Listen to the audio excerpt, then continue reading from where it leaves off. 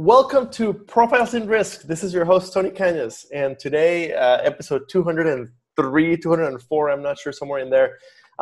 Today, I am very excited. I know that I almost always say I'm really excited because that's just who I am. But today, you're always really excited. That's fine. But today, I really am really excited. Today, I have John Pyle with me. John Pyle is with Assured Partners. But we go way back, as in really way back. So we'll talk a little bit about that. So John, welcome to Profiles in Risk. How are you today? Thanks, man. I'm doing well. I appreciate you having me on. Yeah, thank you. Awesome. So we are recording on July 28th in the heart of the coronavirus mess. So we've both been remote for a good while. When I say we go way back, we really go way back. Basically, I met John on my second insurance job. I spent 1 year at Farm Bureau, which I've talked about before, the call center at Farm Bureau, which was actually a great experience. And then I landed at Nationwide as a MedPay rep. And at that time, John was still in claims, but about to get out of claims. And he was very involved with the 1100 Toastmasters group. Mm-hmm.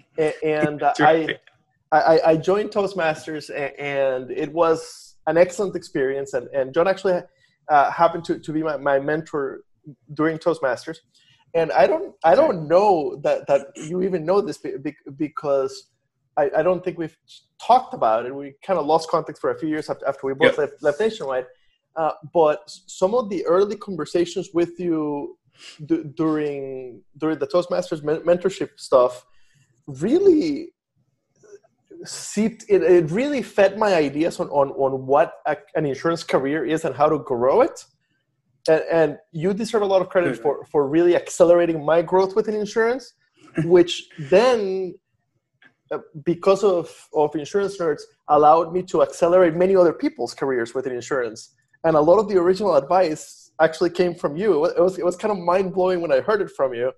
I appreciate it. Worked for me, and then I kept giving to other people. So Toastmasters was huge for me, not only in preparing me for a public speaking career and for the podcast and everything I've done afterwards, but also a lot of that career advice that I got from chatting with you was very helpful. And I always remember your Espinosa was wrong speech, which I did not understand at all at that time, but for some reason that one has stuck in my mind, and I remember asking you, should I worry about whether the audience at Toastmasters will understand the speech, and you're like, no, you're really at Toastmasters, you're really doing it for yourself.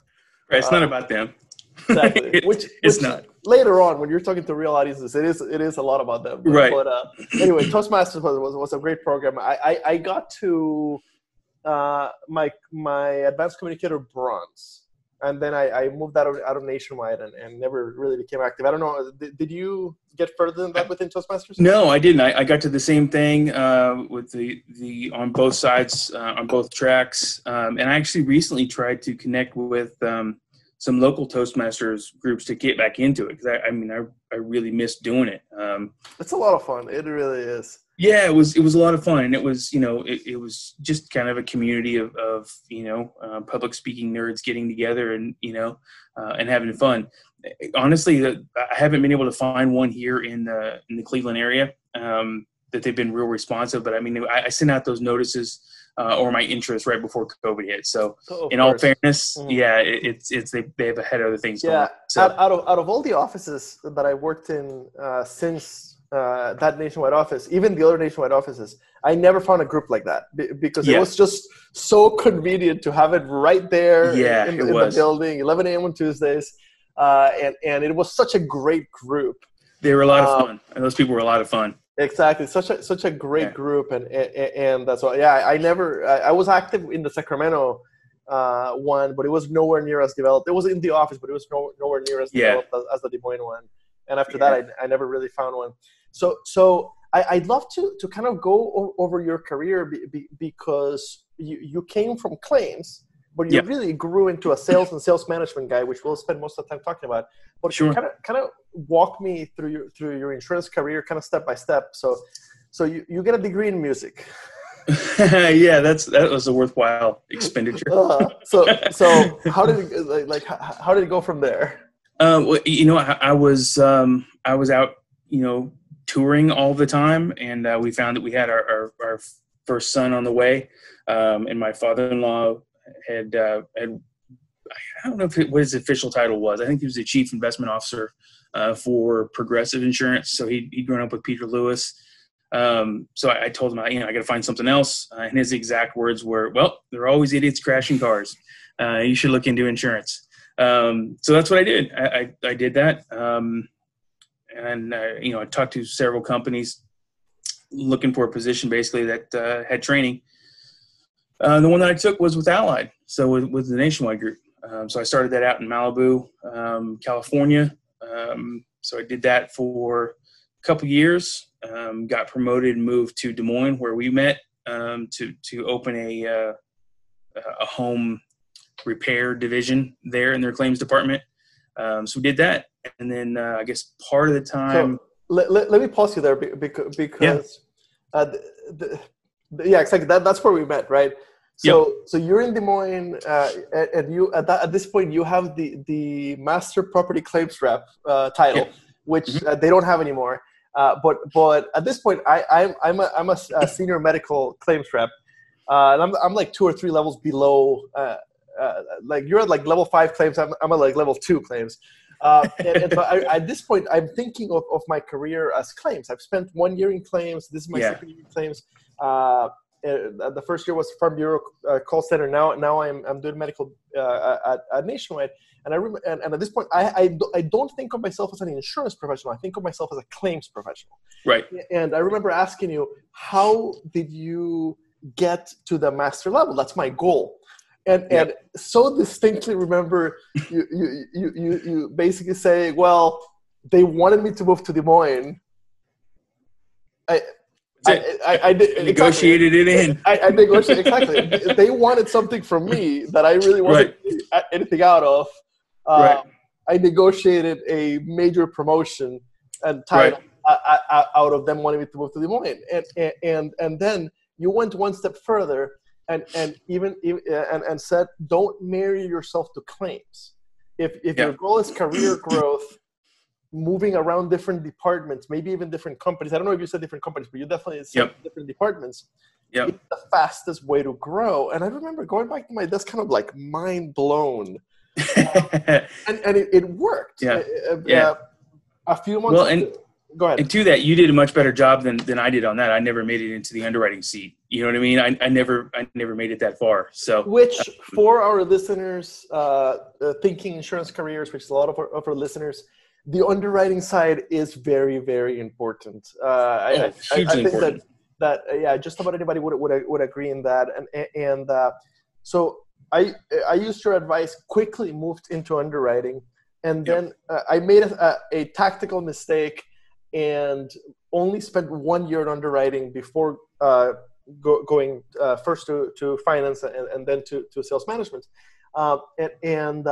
Later on, when I got downsized in sales management, I wanted to come back to underwriting, and it was hard because they wouldn't give me credit for only 1 year of experience. It took me a lot of work to get back into underwriting, but I'm glad that I did. So anyway, you get to Des Moines as a master property claims rep, having negotiated the good promotion. Which 2 years before that, I was a musician, so I literally started as a trainee. So I had to. I did not realize at that point that I was talking with you only on year like 3 of your career. I had no idea. Yeah. Okay, gotcha. And at this point, I remember you told me that you had applied for or were interviewing for the sales manager side. Mm-hmm. And same story. I'm like, why would you leave claims, right? And then thinking back now, having spent a little time in claims myself, having many friends who have spent a lot of time in claims, like how incredibly naive was I? Because claims not for everybody. No, it's not. And part of my conversation with sales leadership was, you gotta this business is a big bus, and you got to find the right bus for the right seats. The right seat. Mm-hmm. You know what I mean? And a lot of folks in claims in the past, and I'm sure currently and in the future, are not. They're not in the right seats. And as an industry, there's nothing wrong with the fact that claims is one of the major entry points into insurance, where you can get an entry-level claims job without prior experience. That's fine, but let's give people direction, and let's identify the ones that like claims and are good in claims and help them grow within claims, and also identify the ones that are not and help them move to because otherwise what happens is they leave the industry and they never come back, right? They do yep. 2 or 3 We lose a lot of talent because of that. Exactly. We lose a lot of talent. And that claims experience they gained is valuable. It's huge. Every interview I've had, they've been like, we're very happy that you had a little experience in claims. So anyway, you do your time in claims and start flirting with sales management. Yeah, and I'll tell you how that happened. It was a buddy of mine who I was actually trying to get into loss control, and I've been trying to get into loss control for a while. And he finally said, when we were sitting down one night, he finally said to me, I said, "Look, you're not smart enough to do this." You know, we only hire engineers. Right. He was like, you should look into sales, and I was completely insulted on multiple fronts. I was like, why would you say something like that? You know? And he's like, no. He's like, I think you have the personality to fit that, and he meant well, but that also insulted me. So I at that time I was going through the Emerging Leaders program there at Nationwide. And then one of the speakers that we had was opening up a new division where they were basically training sales managers. By the way, you were also the first person to tell me about ELP. Yeah, which was a great. I mean, it was a great thing. It was you're in with 30 of the best and brightest that Nationwide has to offer. They put a lot of stock in. These are going to be the future leaders of our company. And that's also a program I negotiated my way into. I had no reason to be there. Yeah. But, so I ended up, talking to, his name was Jason Grams. I don't know if you ever. That's exactly. Yeah. That's, just a fabulous human being. And to this day, a really, really good friend. So he pulled me into that, and that was my entrance into sales. Okay, the sales management role. So as I think about it, there's a lot of firsts that came from John for me. So you're the first one to tell me, don't marry yourself to claims, allow yourself to move around, faster growth that way. Number two, you're the first one that told me about ELP, which I ended up doing in Sacramento later, and I recommend it to many people because it really is a great program. Yeah. And number three, you told me about the sales management side, which I had no idea existed, and to this day, it is my favorite carrier side job. Not only that I had, but I think the sales management side has the perfect combination of the freedom of being on the field, having a company car, making your own schedule kind of thing, really kind of managing your territory the way that you want to manage it, kind of almost as your own business, while at the same time, and really good money for a carrier side job, while at the same time, basically it's as close as you can get to becoming a broker without a commission only, much more, much harder role. Without having to kill what you eat. Exactly. So the sales manager role, I think I don't know if I've actually taken a few minutes in the podcast before to really describe it, but basically you are the hub that manages the connection between the company, the carrier, and a group of independent agents. Later on, when I was a sales manager, I trained with some of the Nationwide people back when Allied was the independent line and Nationwide was the exclusive line. And on that side of the game, the sales manager or territory manager role is similar, but significant. It's significantly it's a harder. Different thing. Like the independent sales managers, it's more like find successful agents and get them to use us instead of the competition. Yeah. The exclusives are hiring like former vacuum cleaner salespeople and teaching them to sell insurance, teaching them to manage an agency. Like but they're both just fantastic roles. So anyway, they are. So anyway, you got into the sales manager training program, right? Yeah. Okay, yep. So really, what had been sort of the norm up until that point was they picked out folks mostly from underwriting that they thought this person has the kind of personality we think would be great for that sales role. They hand them a laptop, keys, cell phone, territory. Like, there you go, you're on your own. Good luck, yeah. That's it. That's it. Yeah, best of luck to you. That's it. By the way, if you want to keep your job, hit your sub goals. Yeah, that's right. That's right. And hopefully you have a few of them that just, or at least a territory that will just kind of run itself and knock those sub goals out for you. Mm-hmm. But, so whenever they kind of brought me on board and, started explaining, the whole process of what they were doing and putting this whole training program together. And they're like, what do you think? And I'm like, that's nuts. And they're like, what are you talking about? And I said, you're giving me control of an $80 million territory. There's an income stream for Nationwide that's $80 million. Even if I started working at McDonald's, they teach me how to not burn the fries. This is ridiculous. And they're like, that's what we're trying to fix, right? So we're putting together this whole training program so you don't go out and blow that $80 million. So, that was it. That was the first part of it. And it was supposed to be a year-long training. And something like 90 or 92 days into it, they came to me and said, hey, we have Pennsylvania open. They sent you out super quick. Really quick, yeah. So I was the first one in and first one out. And honestly, I think they did it because, they needed to show a win, I think, to continue funding the program. Between you and I and everyone watching this now. I think that's probably what it was, but I wasn't ready. I wasn't ready at all. Okay, and part of the deal was if we accept you into a training program, geographically, you go where you're open, right? You go where we tell you to go, right? That's the like you get kind of the white glove treatment, but then you go to whatever territory we want you at. Okay, that's you end up in Pennsylvania pretty quickly, but underprepared. Way underprepared. Okay. Way underprepared. And I will go back to one of your earlier statements about claims. The thing that really kind of saved me in that role whenever I was an infant and knew nothing at all about it. Like I showed up in the territory. I had no idea what a book of business was.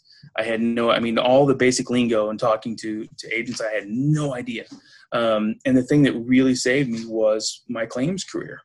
The ability to every single time you pick up the phone, you're talking to somebody totally different with a totally different background, totally different experiences. And you have to be able to connect with them on their level right away. You know what I mean? So it's the same kind of thing in an agency. So I'd even told leadership many times, if you want some really, really amazing sales folks, you need to start looking in the claims department. You need to go talk to those folks because it is infinitely more difficult to get someone to understand that they don't have coverage, to get them to be okay with that and to keep their policy in place than it is for me to take them out for a round of golf and lunch. Right. So for me buying shelf space on the front end, it's much more difficult on the back end to keep that policy in place. So, the boot camp of claims really came through for the first 6 months that I was in the territory. So you're in the territory for about 3 years, and which is a longish time for sales managers. Either make it or they don't, and and if they make it, they move companies a lot, right? Just you make the relationships, and it's very easy for the other carriers to be like, well, he's doing really well. We'll take him. Exactly. Let's buy him over. But right. But you didn't do that. This is where I really was surprised. You went for a broker, not to another carrier. Yep.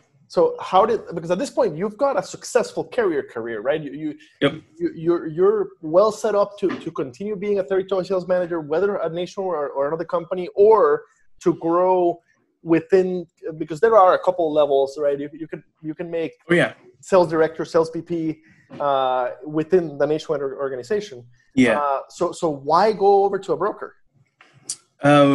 We at that time we had just purchased another insurance company. And there were, several of us out in the field that were kind of overseeing sort of that and basically playing defense to make sure those books didn't roll away. So during that process, we started hearing things kind of trickle down of changes that they were potentially thinking about making. And really what it came down to is, I was, as a territory sales, and sitting in front of agents, so many times you'll have the agents say, well, you don't know what it's like from this side of the desk. You don't know what I have to go through, working directly with clients, and you guys make the decisions, and I have to defend them, yada, yada, yada, right? It goes on and on. So I thought, all right, well, fine. I'll make the switch. I'll make the switch and see what it's like on that side of the house. I mean, I'm at a point, why not? Why not? So I looked around and found a carrier who they were a great company. They were looking for someone to build their technology division. So they had no technology at the time, covering drones and stuff like that was like, how do you do that? I want to point out that you didn't have a technology background either. Like a degree. I knew nothing at all about technology. Nothing at all. Nope, nothing at all. So I negotiated my way into that one. So hold on. Can I name the company that Nationwide had bought? Yeah, I don't mind. So Nationwide buys Harleysville, right? Right. Okay. And you happen to be a sales manager right there in Pennsylvania, like right there, right? Yeah, but right there in the middle of it all. Yeah, exactly. So basically, your agents used to write Harleysville. They're probably not thrilled that now it's Nationwide. Yeah, no, they're not happy. So my job was to make sure that they were happy with both sides of the house. Hey, don't worry, it'll eventually roll together, which it eventually did. Everything was fine, but there was an 18-month period there where it was pretty uncomfortable. Yeah, and Harleysville was a great commercial lines fabulous company, right? That's the reputation they always had. And they're great. Nationwide was an exclusive lines company that had started playing independent and was at that time still very much learning commercials. Part of the reason they bought Harleysville to bring that kind of bigger commercial skill set and book that before they didn't have. So it was an interesting time. Yeah, it was fun. So as a typical good salesperson, you again interview your way into a job for which you are not totally actually qualified yet, which is totally of good salespeople. Totally. Okay, so how did that go? It was just a conversation, and they asked, how would I build my book of business? And I just find the right people to have the conversations with and build the relationships and move forward, and that's really what I did. So within that, I actually got kind of lucky with that one. Because at the time I was playing music in the Harrisburg area, and one of the guys who came out to see us play was a big Stevie Ray Vaughan fan. So I was playing a Stevie Ray Vaughan tune. He came up afterwards and, hey, I'm doing this big technology conference, and we're looking for a band to play. Play this. Would you be interested in doing that? And I was like, yeah, absolutely. So I got to talking to the guy, and it turns out that he was the president of this whole technology consortium, really, for Central Pennsylvania, which was like 300 plus technology businesses. So all the way from a single guy in his garage, building to the Hershey Corporation and everything in between. So I actually became friends with him and set up the actual partnership between the agency where I worked and with them, to where the agency became the exclusive insurance partner for all those companies. So, yeah. that is crazy lucky, and it does. I'll take luck over skill any day of the week. Me too.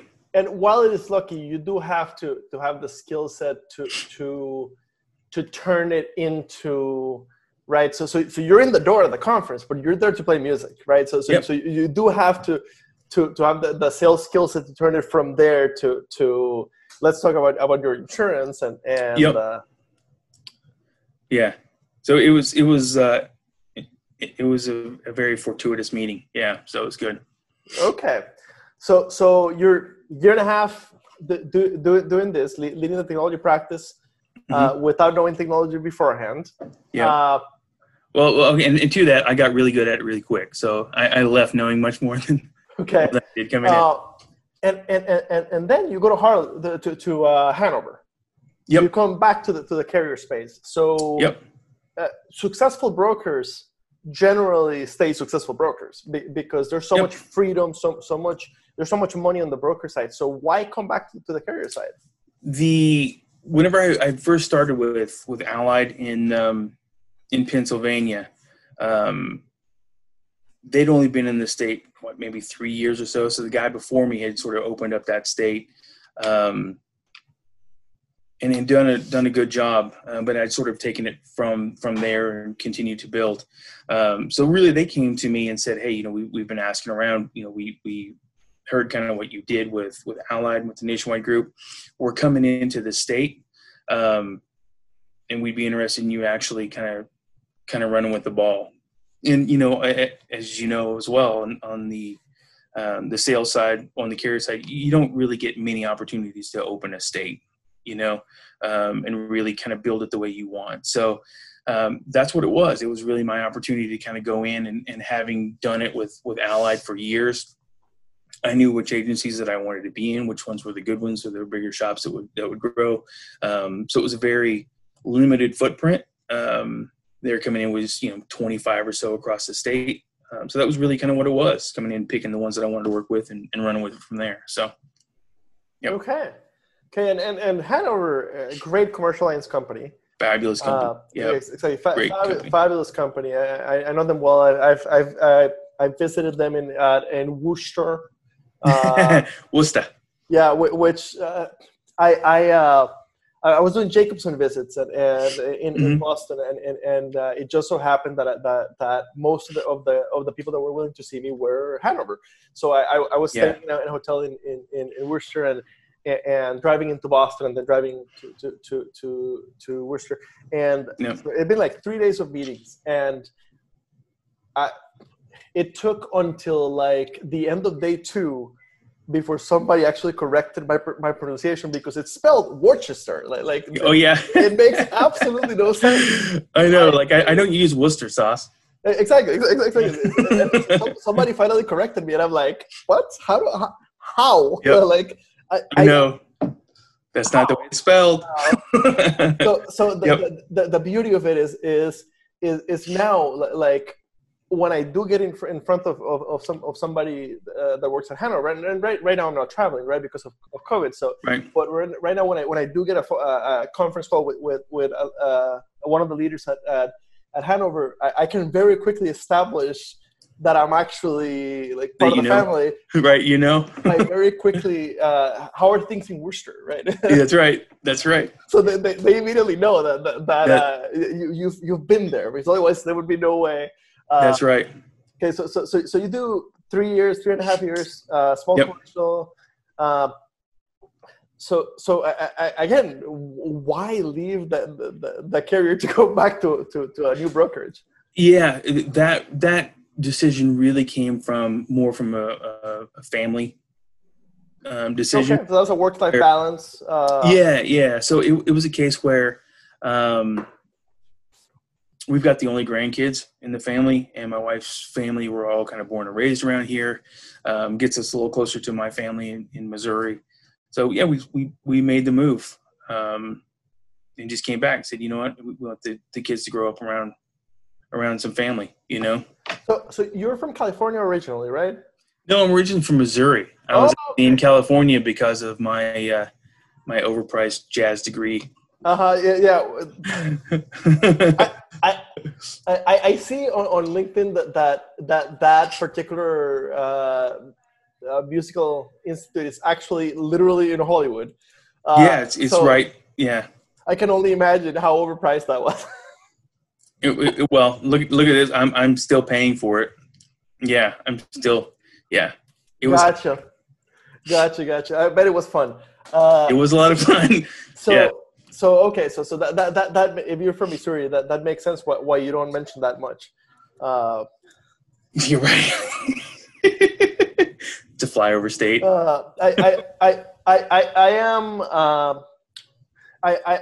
I grew up in Costa Rica, but I like to say that I'm Iowan. Right. So yeah, making fun of Missouri is just part of the game. It's the same thing. It's just less corn. Yeah. Makes sense. So that's so you're from Missouri. You ended up going to school in California, but ended up marrying a girl from Pennsylvania, and then. Nope. No, I actually, she was from California / Chicago as well. I met her out there. So. Oh, her parents moved to Pennsylvania later? No, her parents were born and raised in and around Cleveland. So then they worked their way through Chicago, Los Angeles. I didn't realize that you moved to Ohio. I thought you were still in Pennsylvania right now. Okay. No. Yeah, we moved from Harrisburg to Cleveland. Yeah. So actually Chagrin Falls. So it's this. Okay, so that makes sense. So you're finally basically at the point where you're like, my career's stable. At this point, I've got enough experience and negotiating power to really be able to kind of choose somewhat, and we want to go back to Ohio. You're much more in the driver's seat at this point. Yeah, exactly. So I mean, it's one of the things with insurance. You always have a job. So it's just really it's finding where you want to go and what culture works. And I spend a lot of time telling people there is such a stable industry, right? And right now is the perfect example, right? Middle of 2020, unemployment in the States is 13% or something crazy like that. Insurance unemployment went from 1% to 3%. Yeah, it is still an employees market. We have had no mass downsizings. Same thing 08, 09, which was just before my time. But the industry held together really, really well. And you're a perfect example of the other thing that I tell people, which is everything needs insurance, regardless of what it is. Somebody out there sells that insurance. Somebody out there underwrites that insurance. Somebody out there is an expert in, right? So there's always more to learn, right? So now the current reinvention of very good sales guy, John. So now with Assured Partners, hospitality and restaurants is what you're specialized on now. I do a lot of. It's really sort of the whole farm to table environment. Really, kind of what I specialize in. So everything from agriculture and working with the local farmer and local grain mills and everything like that. Literally all the way through to the end customer. So, restaurants are a big part of that. Food manufacturing and distribution are a big part of that. Hotels, grocery stores. I mean, transportation. It's a pretty big swath of business there. So, okay. So you started interviewing for roles in Ohio. Yeah. So you didn't have hospitality or restaurant insurance experience. No, not personally, but what had happened while I was in Pennsylvania, there was an agency or two that, I was really close with the producers. And that was, some of those things were their specialties. So, I helped them set up a brewery program. So this exclusive brewery program and so we were looking at restaurants and brew pubs and all this kind of stuff.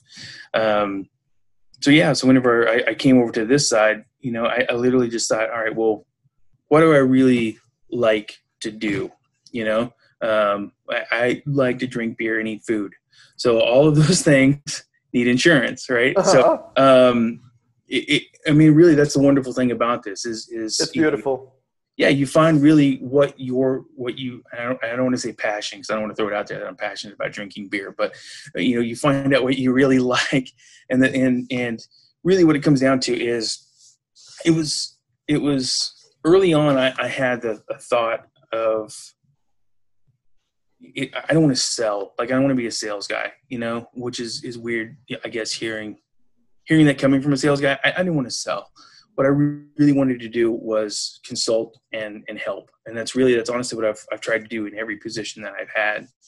Makes sense why you were interested in the loss control side.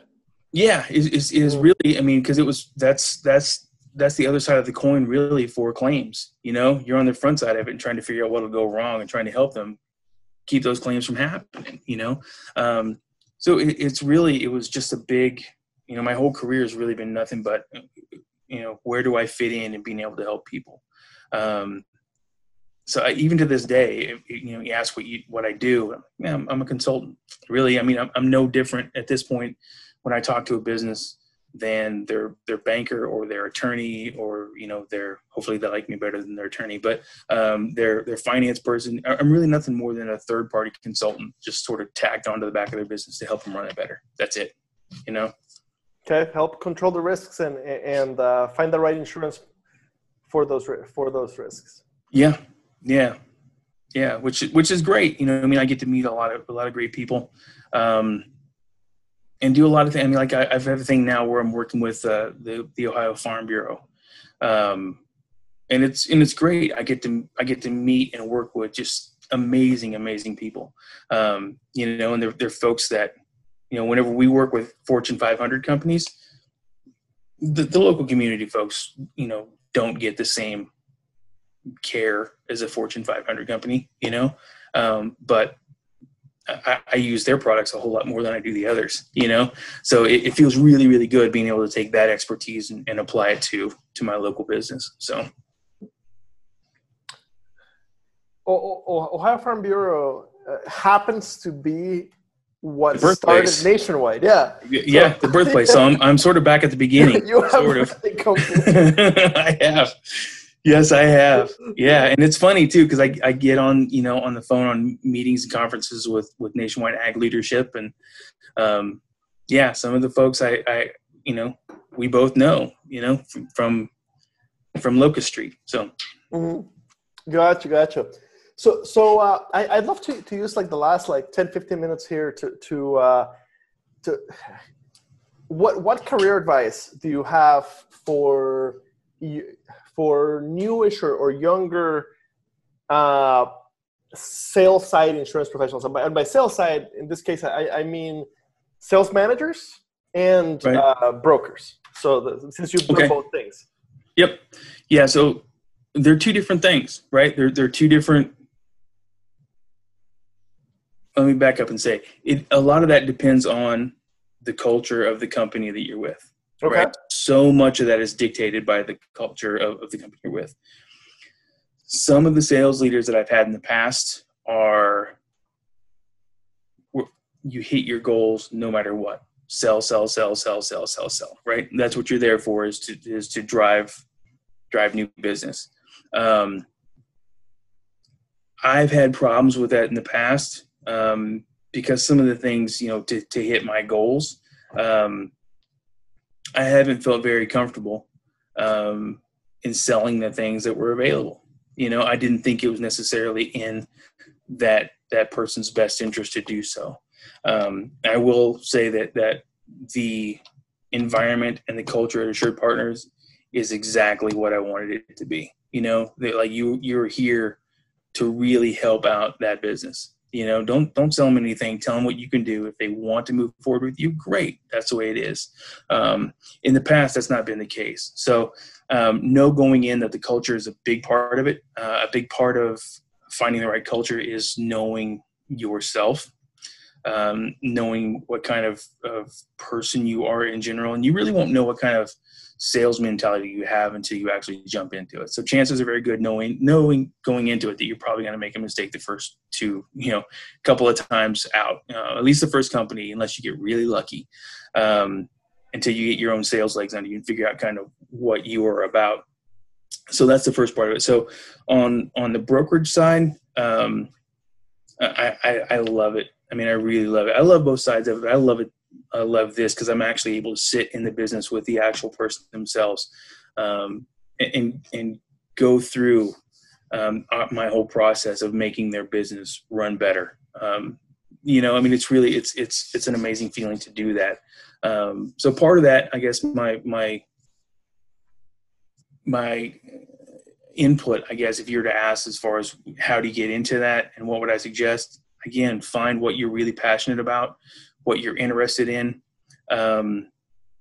You know, if you're interested in how things work, then you should start talking to a lot of manufacturers. You know, if you're interested in, you know, construction is a huge division, you know, so a lot of it is drawing on experiences of your past.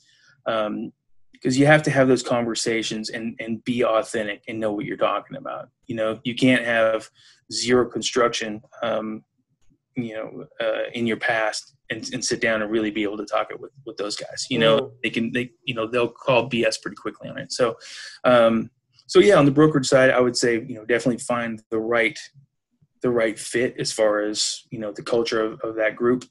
Figure out kind of what you want to do and go after it. You know. My personal style is I try not to sell at all. I just consult, you know. Now a lot of folks that I know of are very high energy A-type, you know, sales. That's it. You know, you got to read this book. You got to read that book. You got to read that book. If you take a look at it, all those books really are just organized common sense, you know. I mean, you sit down and you talk to the folks. Well, you can't sell unless you find pain. Well, a different way of putting that is just talk to them and find out where they want to be, you know, and why are they not there now, you know? So you're not really digging into, I got to find my, you know, the wedge, you know.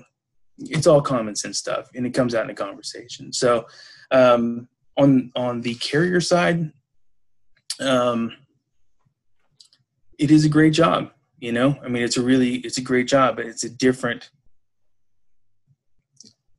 set of conversations, I think, with kind of figuring out how to talk to everybody within that company, right? So being able to talk to the guy who owns the actual agency, that's a different conversation than talking to his producers, you know, which is a totally different conversation than talking to the support staff.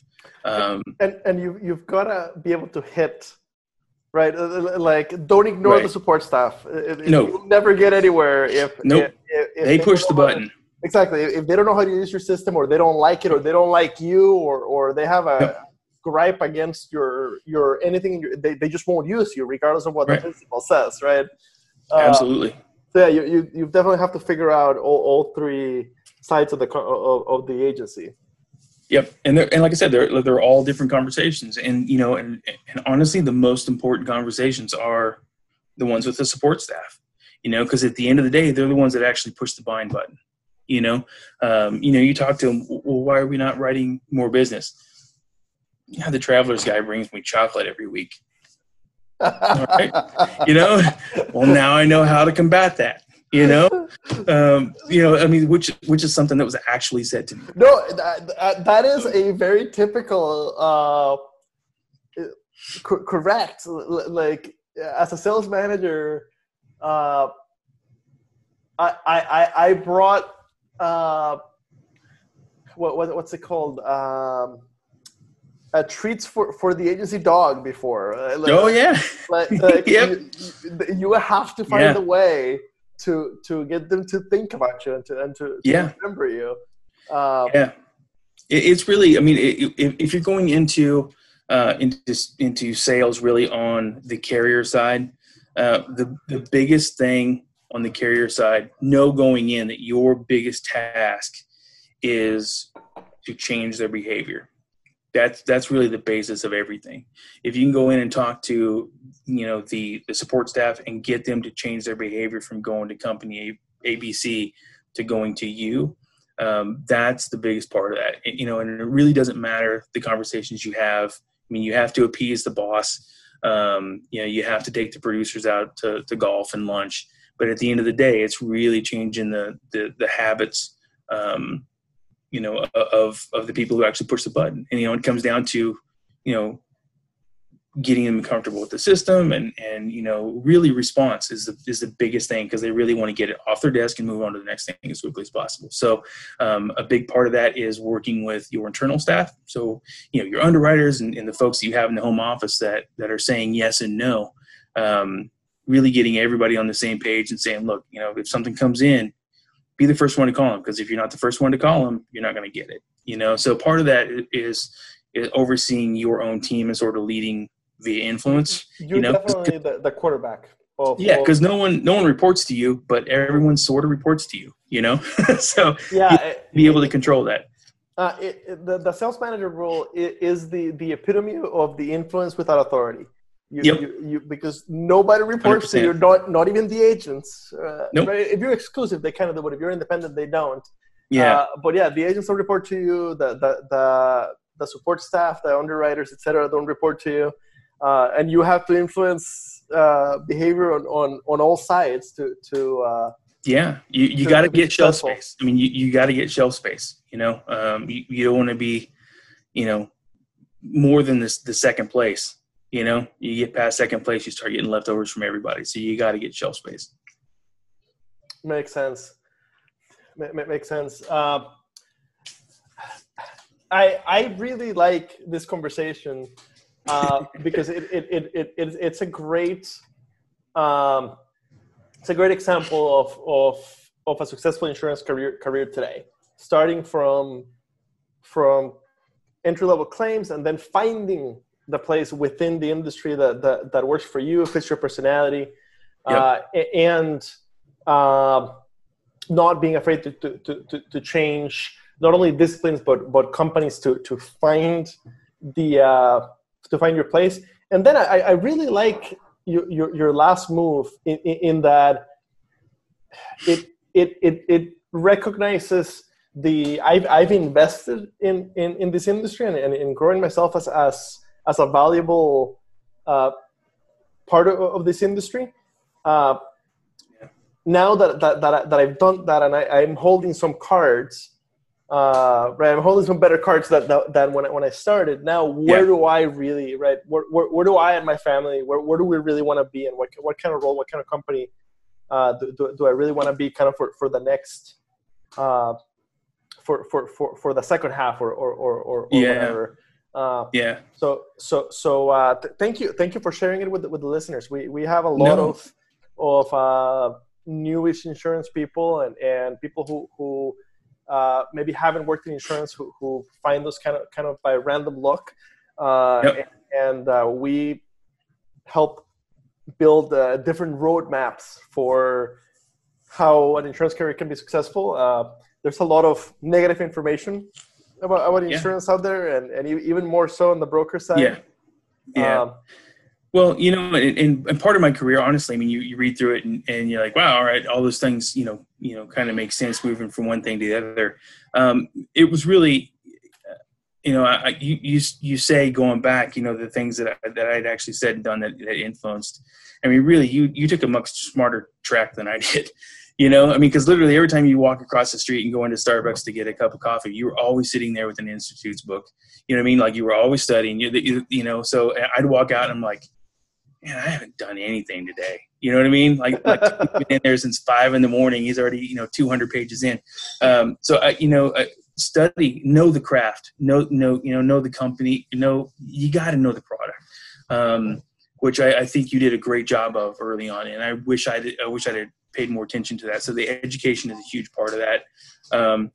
Also, I guess one of the last things for me to say is know the product that we're selling, and know the product that we're selling. And I say selling, know the product that we work with is a totally different product than any other product on the entire planet. And I will tell you one thing that I think almost every carrier I've worked with did not do really great at is teaching me the product. You really kind of have to learn it on your own. You do. Like out of all the carrier side jobs I had, only once, that was Nationwide Ag underwriting. gave me the policy and said, read it. Yeah. Come back with questions, right? Yep. Make sure that you understand this. Yeah. All the others, they were much more ad hoc. The better, and I am not as deeply technical. I've got really good broad education on insurance, but I am not deep in anything.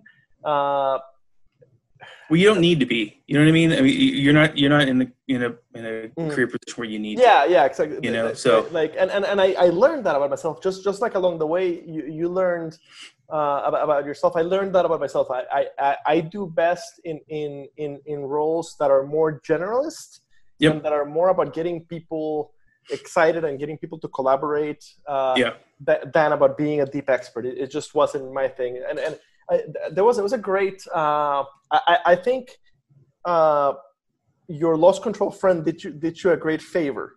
He did. I need to find Kalen in identifying. Hey, like you've got all the makings of a great sales guy, right? Yeah, or a great sales professional.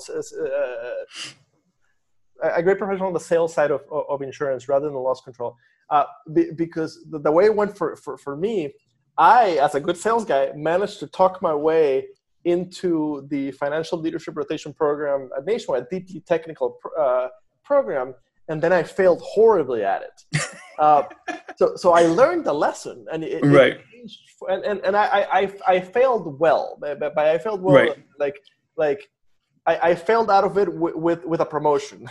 Right. There you go. The same company, and ended up in sales management much faster than I would have otherwise. But it was a painful experience, and sure it was. But you learned. Exactly, and it definitely changed in the future the way that I looked at job openings. I now understand that deeply technical, deeply analytical is just not the way that I work. It's just not where my strengths lie, right? Right. So I think that your friend Loss Control saved you from figuring that out the hard way. Yeah, he did. I mean, I was definitely going down the path of learning a hard lesson. I'm sure, absolutely, and as far as learning the product goes, being deeply technical. I mean, there was a point where my mentor in Pennsylvania asked me to go out and train a lot of captive Nationwide guys and our Nationwide folks, and the whole idea was, that they're not really deeply technical in commercial. Mm-hmm. Right? So it goes right along with that whole idea of, you got to know the product. And I had someone ask a question about it. And so my response was, the product that we sell is a product that no one really wants to have to buy, but they do because it's a law. It's a product that it's normally so expensive that it makes them angry when they buy it. And it's a product that they don't ever want to use because something's gone horribly wrong in their life. And whenever they do have to use it, they have no idea how it works. Mm-hmm. There's no other product out there like that, so you're not really selling the product. You're selling you. You're selling confidence that no matter what happens, that business can actually look at you because you're the connection to that policy, to all those coverages, to everything that's protecting them financially. It's you that they're buying. It's not the policy. So, I mean, once you kind of understand that, then you need to get deeply technical as quick as possible because people are relying on you, That's a great way of seeing it. And I think as an industry, especially in personal lines, but on all sides, we sin in the way that we recruit and train our agents, right? Even the licensing process is very, very light. Right. It takes more education to cut hair than it does to sell insurance. And it does. The agent, the producer, the broker that will be successful is the one that figures that out. You're absolutely right. The one that understands that the buck stops with them. Ultimately, they need to understand the policy well enough, the company, the operation they're insuring, or the person's life and assets and complications. And they need to understand the fit with the product they're putting them with. Because when something happens, you're the one that's going to have to go to bat for them. They call me at 3 a.m. They don't call the carrier. Exactly. You know, and you're the one that's going to have to fight if a claim gets denied unfairly. And ultimately the policy language will stand. So you need to make sure that you have the correct coverages on there. Yep, that's right. Awesome. It's fun. You know what I mean? It's a big puzzle. You know, every business you talk to is totally different. So it's figuring out, you know, which puzzle piece really works the best, or puzzle pieces work the best for, you know, for this business. So it's fun. I mean, I'm having a great time. I wouldn't trade it. I've read some stuff that coming out of COVID, there will likely be the same number of restaurants that there were before, but something like 40 to 50% of them will be new operations. So you're going to have a lot of fun, a lot of work. Yeah, you know, on the restaurant side of your programs. Which is great. I hope more of them brew their own beer. You know. Awesome. So thank you very much for joining me today. This has been a lot of fun, and I love to do the kind of the career oriented ones. Thank you so much for your time, and thank you for the advice that you gave me very early in my career, which paid off for me, and I've shared it with many people, and it's worked out for a lot of people. So please know that you've had an effect on the industry. Thanks to my loud mouth. Well, thank you for that and giving me way more credit than I deserve. Thanks. All right. Have a great one. Seeing you. Bye. Bye.